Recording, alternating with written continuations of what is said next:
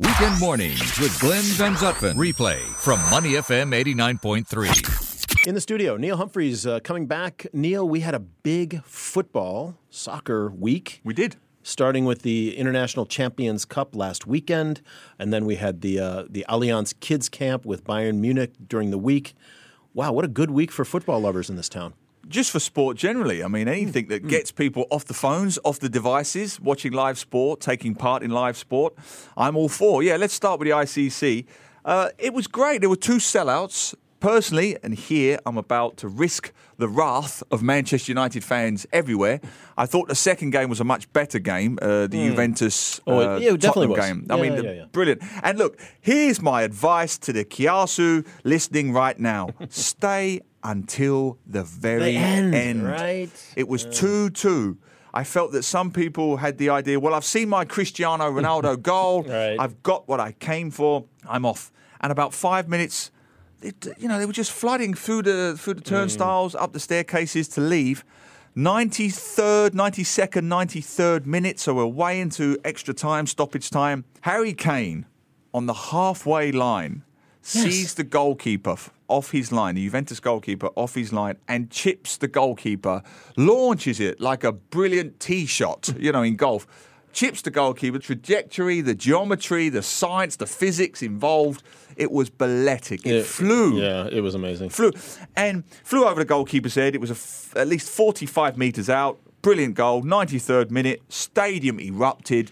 Brilliant ending. I saw that. The final whistle went. I ran out of the stadium because I too am Kiasu. I want to beat the traffic. And I see all these Tottenham fans who clearly haven't seen the goal. Oh. Dejected doesn't even begin to explain it because they've heard it. They've heard the scream, and I'm sure it exploded on social media. And social media is so fast now that the goal appears within seconds. So you see all these glum faces on the MRT. We missed it. Why did we leave early? The train's still packed anyway. Yeah. Just stay to the final whistle. That's the number one golden rule of any sporting event, but particularly football.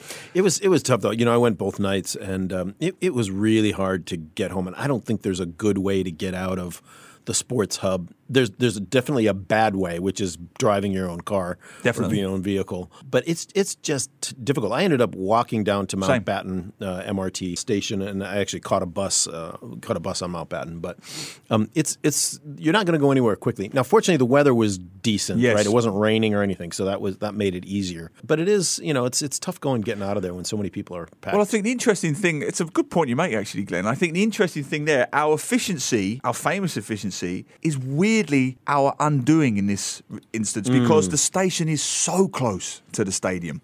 If you go to other stadiums around the world, and over the 20 years of being a football writer, I've been to many different countries. If you take Wembley, for example, at London, it has the famous Wembley Way that leads up to the station at Wembley. But it's a good... it must be almost half a kilometre, maybe more away, and it's a very wide pedestrian walkway.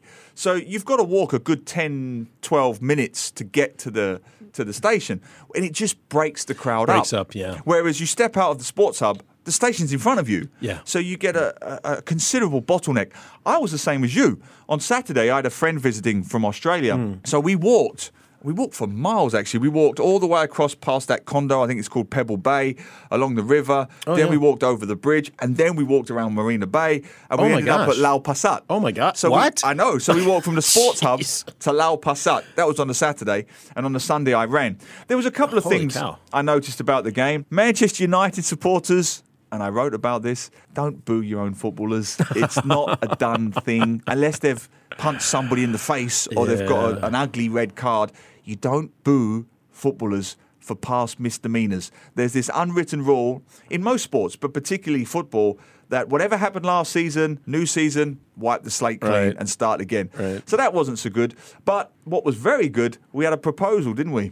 That was really, really sweet. And at first I thought it was the man proposing to the woman. It happened up on the Jumbotron on the big screen.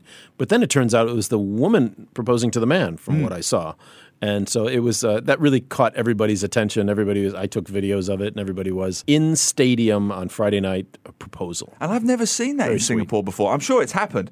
it's a big American thing. It's very popular at American things. And sometimes You know England, how we are. Yeah. But I've never seen it in Singapore. And when I'm watching it, I'm always, please don't say no. Please don't say no.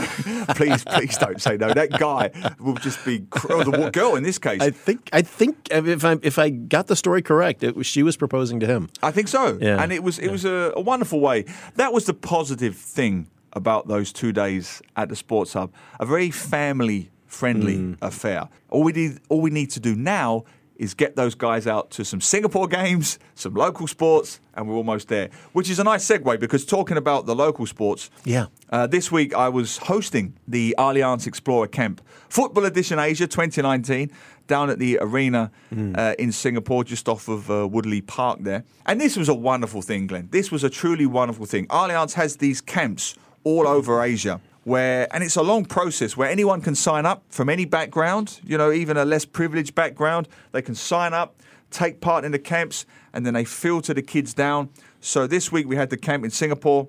I think there was about 40-odd participants, boys and girls. And let me tell you this, Glenn, And one thing about, the Asian physiques generally, when they're about 14 or 15, there's not that much difference between boys and girls. So it's almost, not quite, but it's almost a level playing field physically. Okay. Honestly, Glenn, the girls were astonishing. They were like little Ronaldos. There was a couple of girls in particular, a couple of Filipino girls.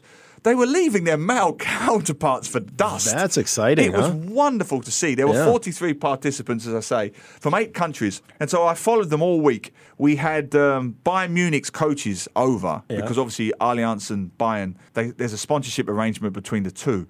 So you had these top coaches from the German Bundesliga. Yeah. What an opportunity. Did any of the players? Yes, Ivica Olic, who was a Bayern Munich legend and played for Croatia. Okay. He's the current Croatian national team assistant manager. Okay. Lovely man. I interviewed him. Yeah. So, what an experience. You've got these kids from all over Asia, from small towns. I spoke to a kid from Pahang in Malaysia, the Philippines, Laos, Cambodia, Sri Lanka, Singapore, Malaysia. And you just see their faces. They were so happy to be there. And when they selected the 6 winners, honestly, some of these kids, I thought they had tears in their eyes because you're taking them from sometimes small villages in parts of Asia. And now they're off to Munich. Wow. They're off to Munich to work with the Bayern Munich coaches and academy. They're going to train with some of the best players in the world. Some of them could be the stars of tomorrow, huh? Hey, I'm putting my money on one particular Filipino girl. She was called Kian. She was 15 years old. She was extraordinary. If she's not the next Lionel Messi, I don't know what is. Wow. But I just think, I'm sure you're the same, Glenn. I know your kids are very sporty. Yeah. Anything that gets kids away from the devices, away from the phones, the TVs, the laptops for a couple of hours, outdoors. It was very hot, no complaining. Sure. They're fighting, they're battling, they're competing to succeed. Anything that does that, competitive team sports, I'm all for it. Football in Singapore. Thanks so much, Neil. To listen to more great interviews, download our podcasts at moneyfm893.sg or download the SPH radio app available on Google Play or the App Store.